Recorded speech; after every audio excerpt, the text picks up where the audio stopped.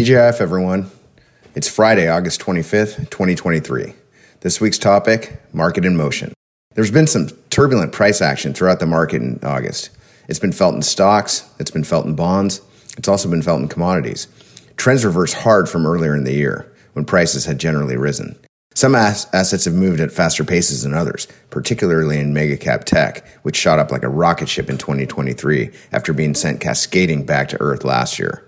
Most other areas in the market have experienced more muted gains heading into the summer. Then July turned to August. Across the board, prices stopped going up in August. Not even the AI revolution could keep stock prices elevated. America was supposed to fall into recession. A debt ceiling crisis was avoided with much less damage than anticipated, though a credit rating downgrade did occur. The former has thus far been avoided, and the latter was taken very much in stride. The market's largely been in celebration mode in 2023. That said, despite America's economic resilience and the innovative growth theme of artificial intelligence, the thing that's been hanging over the market's head all year has been that pesky inflation. It surely has shrunk, but it's still there. Inflation was on the menu in Jackson Hole, Wyoming this week. The Kansas City Fed has held its annual summit in the Rocky Mountain town for 5 decades. Jackson Hole is known for skiing and fly fishing. Wildlife thrives in the region, with moose, wolves, buffalo, and elk cruising the terrain. Bald eagles can be spotted there too. This week brought more creatures to the countryside, namely hawks and doves, bulls and bears. These creatures are well known on Wall Street and play a significant role in the market. Now, bulls and bears need no introduction to this audience. Though a bull market reflects prices going up and a bear market sends those prices down, it's never been confirmed how those names came to be. The most common explanation for the terms are that bulls attack with horns thrusting up while bears attack with claws striking down. There's also a plausible explanation for the bear derived from the fur traders a couple of centuries ago. Those early traders would sell skins ahead of time before obtaining them. The traders hoped to buy the fur from trappers at a lower price than what they'd sold them and then keep the difference for profit. It's similar to shorting a stock. You sell it first with hopes to buy it back at a lower price. Thus, bears became synonymous with a declining market. It's of course a tale, but it's interesting fodder nonetheless. Now, all eyes were on Fed Chair Powell in Jackson Hole this week. You may recall last year's speech triggered a 4% stock market decline on that Friday, which ultimately resulted in a 20% free fall into October's bear market low. I sure remember it. It was a speech remembered for the term pain. The Fed chair shot down any hopes that the Fed would pivot from its aggressive rate hike policy to one that was less restrictive. Remember, the Fed has a dual mandate of price stability and maximum employment. Unemployment has been near 5-decade lows, but prices have been anything but stable. He said last August, without price stability, the economy does not work for anyone. He went on to say that restoring price stability will take some time. It'll bring some pain to households and businesses. That was a big statement, which was a new tone for the Fed chair. These are unfortunate costs of bringing down inflation. But Powell made it clear the alternative was far worse. Fast forward a year, inflation has come down significantly, and there hasn't been as much pain as the Fed chair anticipated. Economic growth has shockingly expanded at an impressive rate since that speech, while the unemployment rate has stuck to record lows. And the stock market rallied like it was 1999 again, almost taunting the Fed's resolve to fight inflation. But the Fed chair has maintained his hawkish stance. The term hawk is used to describe aggressive monetary policy to kill inflation, while doves are considered softer and peaceful. This week, there was no mention of pain, there was no mention of rate cuts either, and perhaps most important, there was no mention of mission accomplished. The war on inflation continues. Now, the Fed's been navigating a tough challenge with little precedent for success. It's trying to bring down inflation without killing the economy. A soft landing is the goal, and that's no easy task. So far, it's been much more successful than anticipated, but it's not there yet. The Fed has a serious labor conundrum. Unemployment is at 3.5%, the lowest level since the 1960s. Chair Powell says unemployment needs to rise to 4.5% to get inflation down. The problem is that's nearly 2 million American jobs that would be cut. That's the pain we referred to last year. It appears that the pain got pushed out to later this year, which would really be felt next year. Powell said the Fed would proceed carefully with any further rate hikes.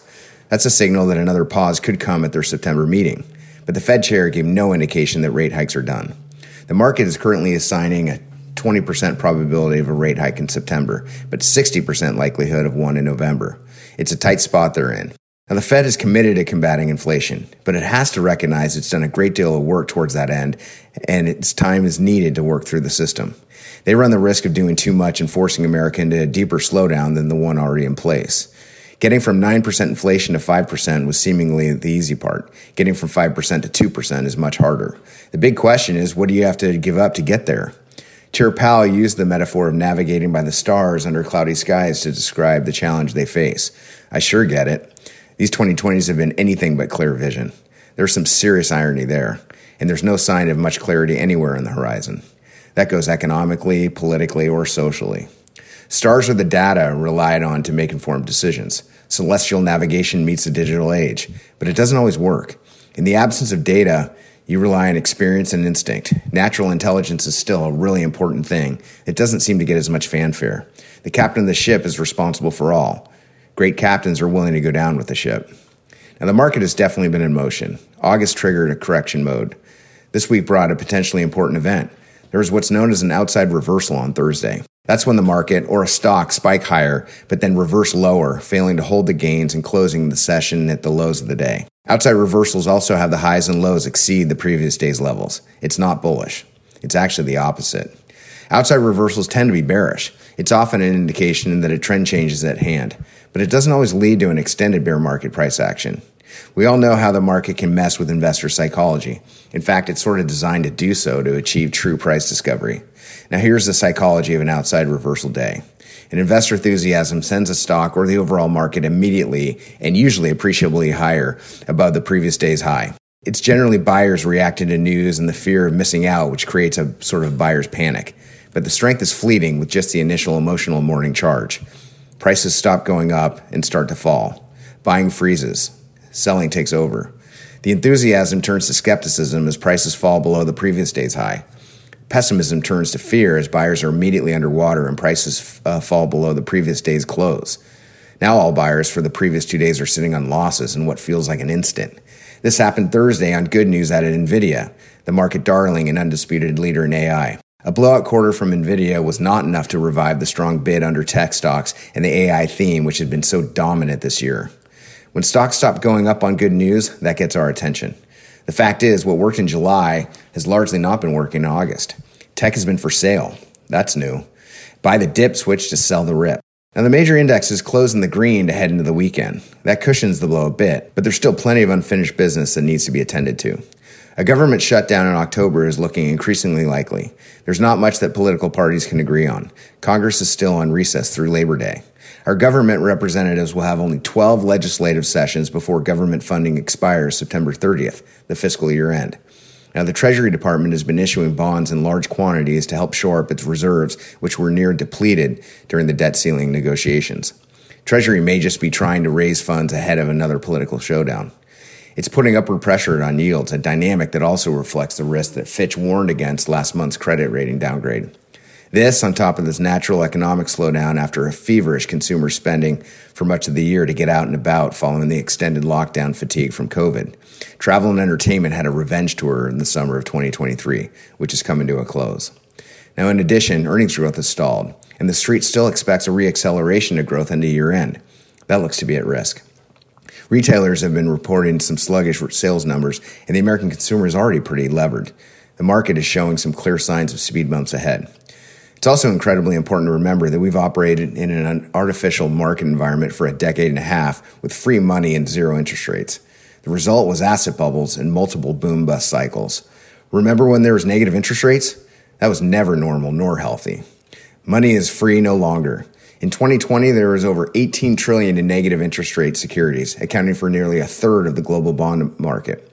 Today, 80% of the global bond market yields over 4%. What a difference. The bond market is a legitimate alternative to the stock market, and borrowing costs are significantly higher than they used to be. Higher rates matter, and the effects are still being worked through the market.